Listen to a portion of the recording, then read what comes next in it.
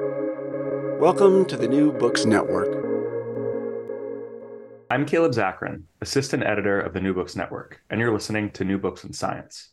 Today I'm speaking with Chris Impey, University Distinguished Professor of Astronomy at the University of Arizona. We're discussing his new book, Worlds Without End: Exoplanets, Habitability, and the Future of Humanity.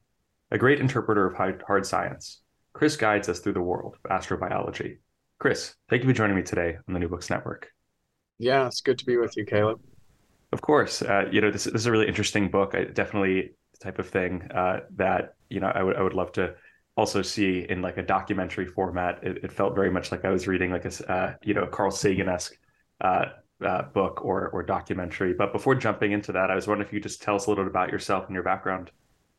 Sure. I won't tell from my accent, but I'm a Scot. I was born in Edinburgh, raised in England and London and New York, and eventually moved to the States because there are not many stars visible in Britain. So I've been here 40 years, Arizona for 35, beautiful skies, 300 clear nights a year. Can't beat that. So I'm a professor, do the usual mixture of research and teaching and a lot of outreach. I've written, I think, 10 books now and give lots of lectures and talks and have massive open online courses that I think are up to about 400,000 enrolled, not all at the same time, but I do know all their names. And as far as this book is concerned, was there a main inspiration for it?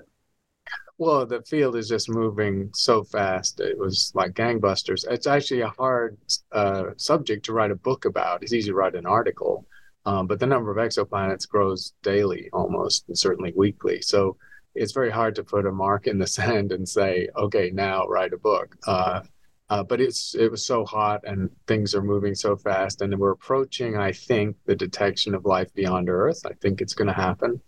And so it seemed nice to put my finger on the pulse and just say where exoplanet hunting is in astrobiology in a larger sense. So yeah, before getting into where we are now or where we're soon headed, this book, it starts at the top with talking about the very early, I guess you could call them astronomers who were looking to the stars and were wondering if there were other things out there like our Earth. And I was wondering if you could talk about who the first people were to think about planets in the way that we do today. Yes, I mean, it's a little tricky when you go historical to not just project modern views onto people who are philosophers and thinking in general terms.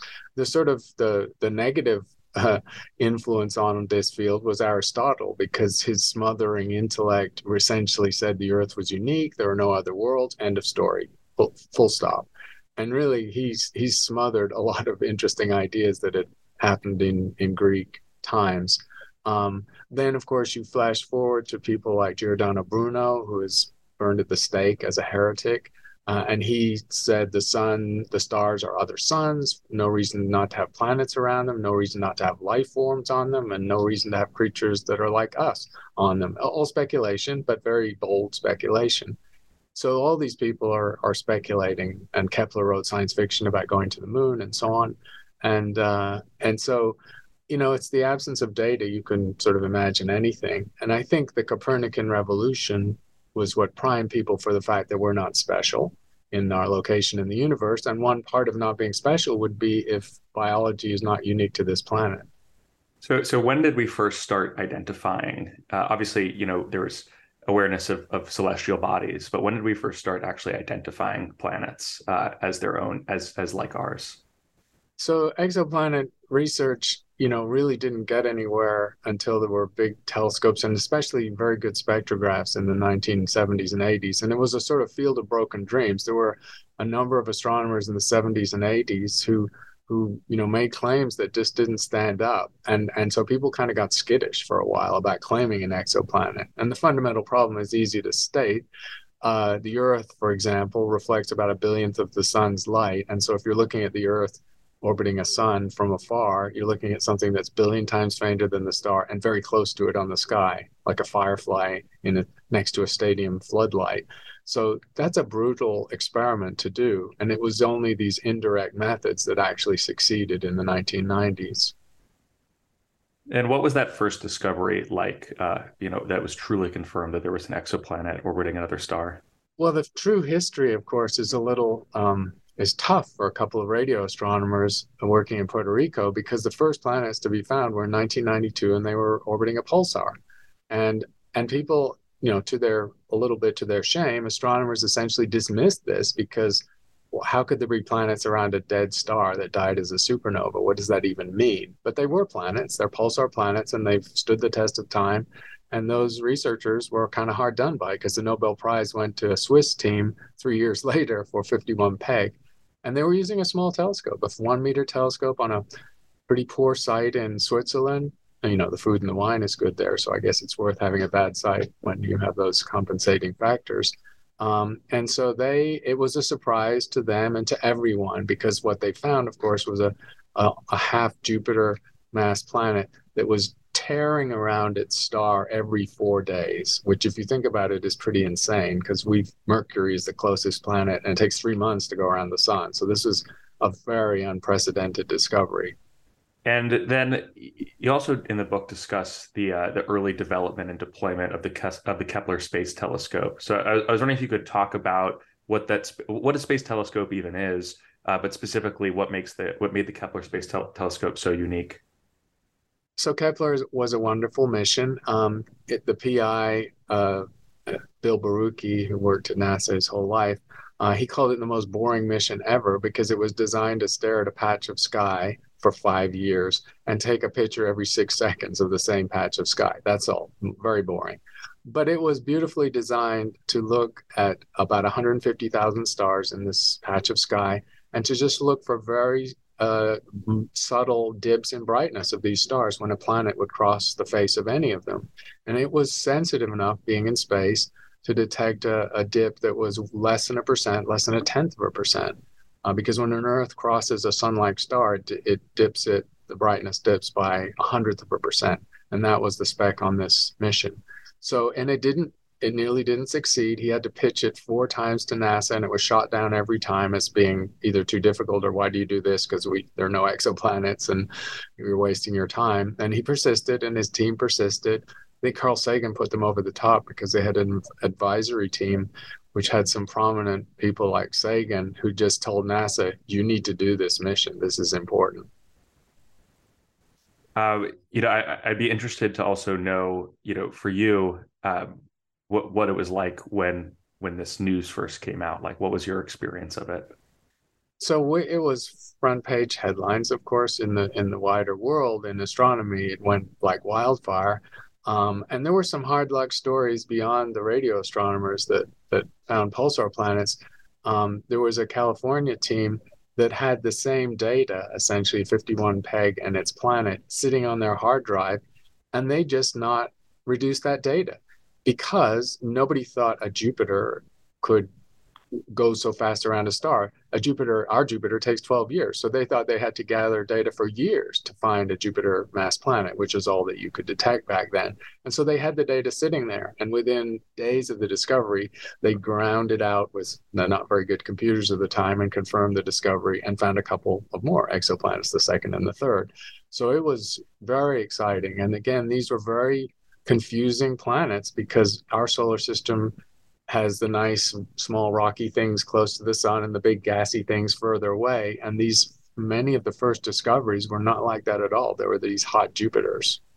So I'd be really interested to hear you sort of walk through what these projects look like. So, from beginning to end, you decide I want to look in this direction, look at this, series of stars and try and figure out where the exoplanets are. What would that actually the whole experiment and test, and then ultimately the proof, what would that look like? Like, how would that whole process work?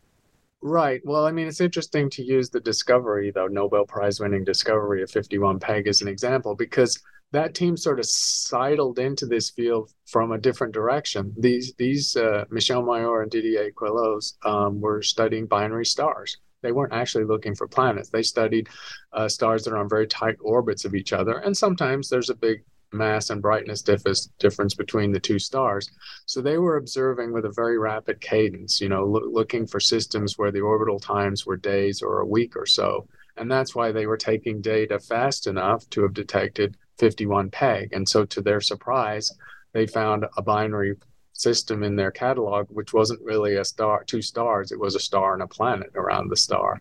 And it took observation. It was quick. It only took a few weeks to confirm the observation because the orbit repeats every 4 days. So, 2 weeks of data, you've got three orbits, add it together, and you've nailed the observation. And the later discoveries sort of work the same way using the Doppler method. So you're looking for the planet tugging on the star. You don't see the planet. You just see a Doppler shift that's periodic with the period of the planet's orbit. And so you're looking with very good spectroscopy. And this is a field that was driven by technology as much as anything for this repeating signature of a blue shift, then a red shift, then a blue shift, then a red shift. And that gives you the period, else it gives you the mass of the star and the planet. How does the technology from the 90s compare to the technology that we have today? Well, the technology that led to the discovery was to do with spectroscopy. So this is a little into the weeds of astronomy. People think of astronomy as taking deep pictures and beautiful pictures, but a lot of astronomy is about spectroscopy. That's how we learned what the universe was made of in the 1920s and 30s. That's how we know the distance to things through the redshift and galaxies in the distant universe. And it's how we found exoplanets. Now, the subtlety of the signature is that a small mass planet is moving like at walking speed. And that's a very slow speed divided by the speed of light. It's a tiny fraction of a percent. And that's the precision which you need to measure a spectral feature in a spectrograph. And that was not possible through the 60s and 70s. And these teams, the teams that first found exoplanets and the ones that have found them since, were pushing the envelope of spectroscopy, of the technology of spectroscopy, to an enormous degree. They improved the spectrographs by orders of magnitude from the 70s through the 90s, and you couldn't do the experiment otherwise. So as it stands today, obviously we know that there are hundreds of billions of stars out there. They're easy to see, but how many exoplanets are we currently aware of? And is there also, are there some educated guesses about how many exoplanets there might be in the Milky Way, for example? Yeah, there's some decent estimates. So we have the number changes routinely, but it's just over 5,300 confirmed exoplanets, NASA's database. You can just go to their website, and the number does change all the time. There's another 6,000 or 7,000 that are unconfirmed, but very likely to be real. So that's only thousands, but it's a good enough census, all fairly near. So first perspective, these exoplanets are around stars that are hundreds to a few thousand light years away. Well, the Milky Way is 100,000 light years across, so that's really our backyard. But it's a big enough sample that you can extrapolate to the galaxy, and so that's what people have done now. And the number is, well, the simple number is easy to state. There's basically at least one planet per star in the Milky Way. And then if you go down to the red dwarfs, the feeble stars, the Milky Way has 400 billion stars. And so that's about how many planets there are, 400 billion, maybe a trillion if there are a couple of planets per star. It's an incredible number. The more interesting number, of course, is how many habitable planets are there? How many Earth-ish? You guessed my next question. Yeah. So how many are like Earth in major aspect, either in size or in mass and in distance from their star where you could have water on the surface? Now, that's a much smaller number, but it's still an interesting number. It's about 10 billion in the Milky Way, an incredible number, actually, because any of those could have biology on them. So, yeah, that's, one star for, or soon to be one star for each person living, maybe 80 years and down the road. But, this is, feel free to take this in whichever direction, but do you have any favorite planets, obviously besides Earth, but planets that, you think about and you maybe fantasize about, being able to visit someday in the future, obviously, barring our ability to come up with, wormholes or some sort of science sci-fi.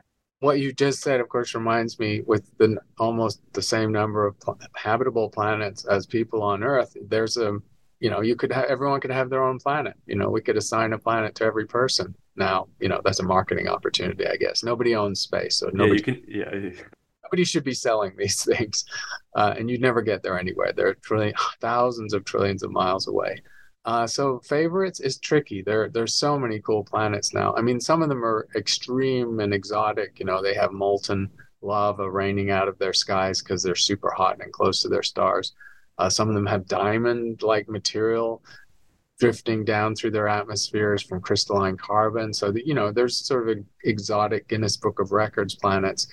But I think a lot of astrobiologists like the TRAPPIST system. So that one got a lot of airplay a few years ago because that's a system with 7 confirmed exoplanets and possibly a couple of others, and 4 are Earth-like and in the habitable zone. So you've got 4 shots of life in this one stellar system, which is pretty amazing. It's a red dwarf star, so it's not a sun-like star. So these planets are pretty close to the star to be habitable.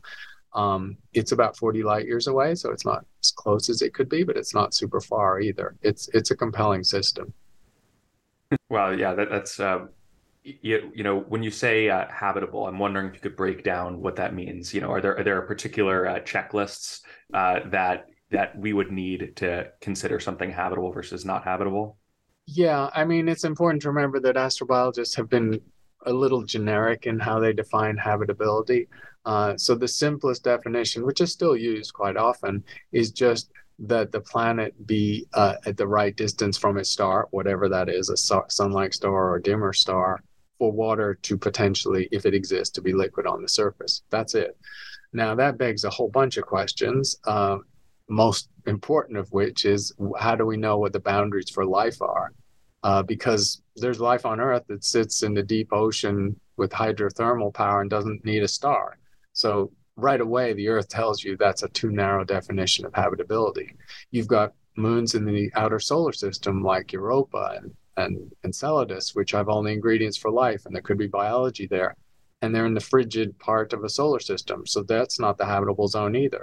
So there's plenty of reasons to believe that that simple definition is too narrow. And the other reason it's too narrow is it's basically just calculating the intensity of sunlight or starlight at the surface of a planet.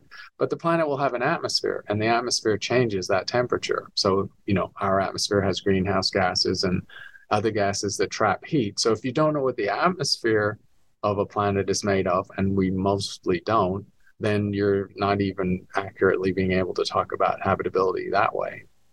So you seem pretty optimistic about our ability to eventually encounter some, extraterrestrial life, some sort of life.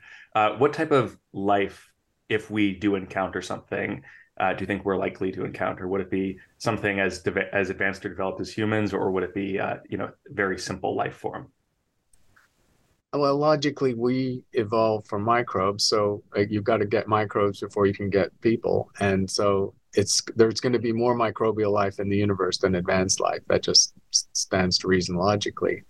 And if you look at the history of the Earth, then it maybe is telling you that there's a lot more microbial life than advanced life, because you could have gone back to the Earth for 90% of the 4 billion years there's been life here, and you would have needed a microscope to find it.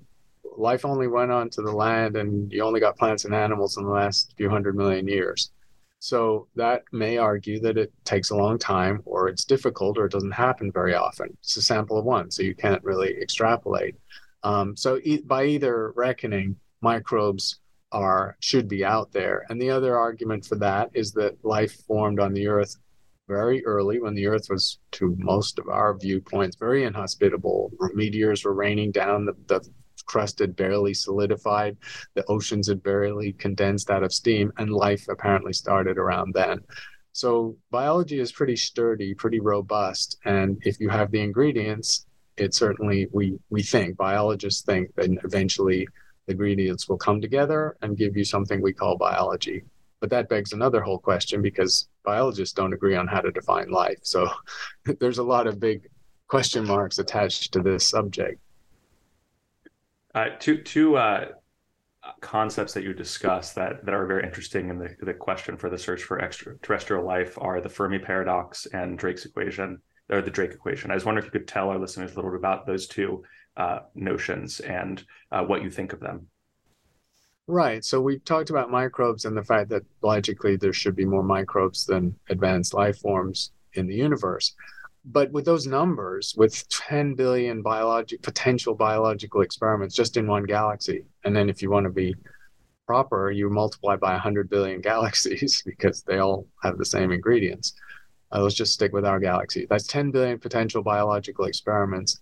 And the real estate of time is as important as the space real estate, because you could have had an Earth clone that formed 8 billion years before our Earth formed. So you have biology that could have an incredible head start on us out there as well. And who knows how advanced that could get and how that would look. So, for those reasons, the ones of statistics and time, astronomers think that it would be remarkable if there were not some advanced creatures with intelligence or technology out there. But it's exceptionally difficult to pin that down. And the Drake equation was a formalism developed in 1960 by Frank Drake. He was at the time a young researcher at the National Radio Astronomy Lab in West Virginia. And at that time, they had a meeting of the world's astrobiologists. That was 9 people in a room. That was all there was back in 1960. And he was a young postdoc. And just to frame the discussion, he went to the board and wrote an equation which had all the factors he thought you would have to know or measure to work out how many intelligent, communicable civilizations there were in the Milky Way at any given time. He did that, and it's still used. I mean, it's just a foundational a tool of astronomy or astrobiology. But even he admitted that it was more of a container for ignorance than an equation, the way we might think of a math equation, because the first 3 factors of the Drake equation are actually measured now. We know how many stars are born a year, we know how many planets there are per star, and we pretty much know how many Earth-like planets there are per star. Those are the first 3 factors. The next 4, we don't know at all. That's how many of those potentially biological worlds actually get biology, how many of those does biology develop intelligence at some point, and how many of those does intelligence develop technology at some point, and how long does that persist? Those 4 things are completely unknown. And so when you multiply 7 things where 3 are measured and 4 are I don't know, the answer is I don't know. And the Fermi question or paradox, which you also mentioned, flows from the Drake equation and flows from this habitable real estate. And Fermi was very prescient because he framed his question in 1950, so 10 years before Drake, from the Drake equation. And we hadn't found exoplanets. It would be decades before then. But he was just smart enough to realize the ingredients for life were in the universe. And he thought it would be unusual if we were the first or the only biological entities to get to our level of development. He thought it's unreasonable for us to be the first or the most advanced in a big universe full of the potential for biology. And so he sort of flipped the question from where are they or are we alone rather, to where are they? You know, he thought they should exist, they should be out there, so why don't we know about it? And his question is very provocative, and people still think about it because we don't know how to answer his question. And you talk also in the book about some of the things that we're looking for, biosignatures. So I was wondering, what are some of the biosignatures that we're looking for, and what does that actually mean to say that we found something that that matches? How does that work? Right. So this is the next exciting experiment. The reason why I and other astrobiology people would believe that we may detect life beyond Earth in the next 5 to 10 years. So once you've found thousands and thousands of planets, finding the next 100 is not quite as exciting. The next stage of the game is detecting life on any of them. And that's just a very hard experiment. So go back to the beginning of trying to measure something 1 billion times fainter than its star, and very close to the star in the sky. So the experiment we're talking about, biomarkers or biosignatures, involves using, this point, large telescopes. These 1-meter telescopes won't do it for this experiment. You have to do beautiful optics to blot out the star by a factor of 1 billion, so you can see the feeble reflected light from the planet. You smear that into a spectrum, and you look for signatures in the atmosphere of that Earth-like planet that indicate biology. And on the Earth, those signatures would be oxygen, ozone, water vapor, maybe methane, a few things like that. And oxygen's sort of the killer biosignature because the oxygen we breathe, 1 part in 5 of the air, was put there by microbes billions of years ago. And reversing the logic, if we see oxygen in the atmosphere of an exoplanet, it had to be put there by something, because simple geology processes can generate a few percent oxygen, but they can't generate 18%. So in the since this field has been developing and we're learning more and more about exoplanets, is there anything that you think that we've learned about Earth through learning about other planets? or ways that this sort of search for other exoplanets and study of what's out there can help us make better sense of how to take better care of the Earth? I think so. I mean, we've learned that planets evolve and have often violent histories. One of the conclusions from astrobiology in the last decade is that, contrary to what Leibniz speculated in the book few hundred years ago, Earth may not be the best of all possible worlds. There are arguments that super Earths, of which there are many, it's the most common category of planet actually, may be more habitable than the Earth is because they can hold a thick atmosphere. They have geological activity, which we think was important in the formation of life, and they can persist in their physical conditions for a very long time. The Earth, we now know, has had a violent history. Life almost disappeared from the Earth. It almost disappeared during the bombardment era in the first half billion years.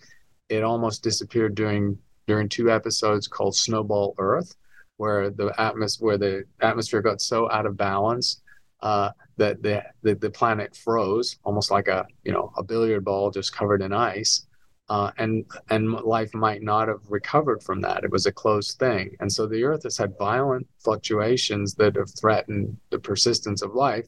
And we think we found exoplanets that are just nicer, gentler places for biology. The Earth is not the best of all possible worlds. So that's one perspective. And I suppose we also are learning that we can alter our planet too, and nature will do it for us if we don't take care of altering our planet. Venus is the object lesson in what happens if you let the greenhouse effect go out of control, for example. There are plenty of billionaires and entrepreneurs and all sorts of people who are, either actively flinging themselves out of the atmosphere or are making plans to it, maybe even to go and live on another planet permanently. What do you think of this attempt, especially the idea of colonizing Mars? Is this something that you think is a real possibility in this century, or is this more science fiction than anything? Well, it's clearly moving from the realm of science fiction to future fact. The timeline is not as optimistic as someone like Elon Musk may say. He said he wanted to die on Mars. Well, he might get his wish, and he's talking about a decade to have a Mars base. I don't think it's a decade. It's several decades, but 30 to 50 years, I think it'll happen. I mean, these people, Bezos and Musk, are sinking several $billion of their own wealth into sustaining this entrepreneurial activity, and they're committed to it. And they've also changed the game. They've really changed the game. They've reduced the cost of putting a kilo or a pound into Earth orbit by a factor of 10 or 20 in a decade, which is incredible. And that's changing the game of space travel and leaving the Earth. So they've done an amazing thing, actually, even though the rockets they're developing are still just cousins of the Saturn V. So rocket technology hasn't changed fundamentally for 70 years or 100 years. And so when we talk about leaving the solar system, that's a whole different matter. I mean, colonies on the moon and Mars, well, maybe in 30 or 50 years. But the distance to the nearest star, which might have an Earth-like planet, actually, Proxima Centauri has a couple of shots at that. It's hundreds of thousands of times further than the distance to Mars. And so we don't have a technology that can do that at all. And the energy cost of sending big objects there as opposed to little microprobes, which might happen, we might do that, is prohibitive. So I think, the vision of exploring the galaxy, the true Star Trek vision, that's centuries away. I don't know how far away it is. Well, on that note, my last question, I've always find this curious. I'm a Star Trek over Star Wars person any day. Do you have a preference for Star Trek or Star Wars? Yes, I incline the same way. I mean, I've watched all of them, of course, and I have my favorites among the franchises and so on. There was always something about the woo-woo aspect of Star Wars that kind of rubbed me the wrong way. Star Trek seemed more grounded in science, and I also liked the fact that it laid out a cultural landscape of what we might encounter there and had a sort of moral centering on that. It had the concept that you shouldn't necessarily mess with alien life forms or mess with an alien world if you didn't have to. So there was some sort of conservation an ethical ethos that pervaded that franchise. So I think that's why I inclined to Star Trek. No, I think that's very well said. Well, Chris, thank you so much for being a guest of the New Books Network. The book is Worlds Without End, Exoplanets, Habitability, and the Future of Humanity from MIT Press. Thanks so much. Yeah, it's great to talk to you, Caleb. Goodbye.